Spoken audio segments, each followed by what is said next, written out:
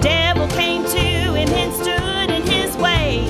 With 3 assaults, he wouldn't bow. He withstood him with the words of his mouth. So anywhere, any place, anytime, God's word defeats the devil every time, every time. He's got to move back when the word goes forth, or else he'll be cut by a 2-edged sword. Anywhere, any place, anytime, he's got to go. Now when Satan come knocking at your door, just give him something that he can't ignore. An atomic bomb of God's word. With it is written, thus saith the Lord. Anywhere, any place, anytime,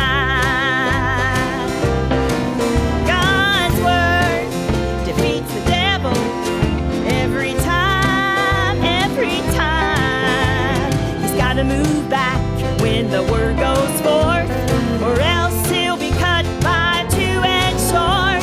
Anywhere, any place, anytime, he's got to go. Now if you're in a battle and you face your enemy, just resist the devil, he'll have to flee.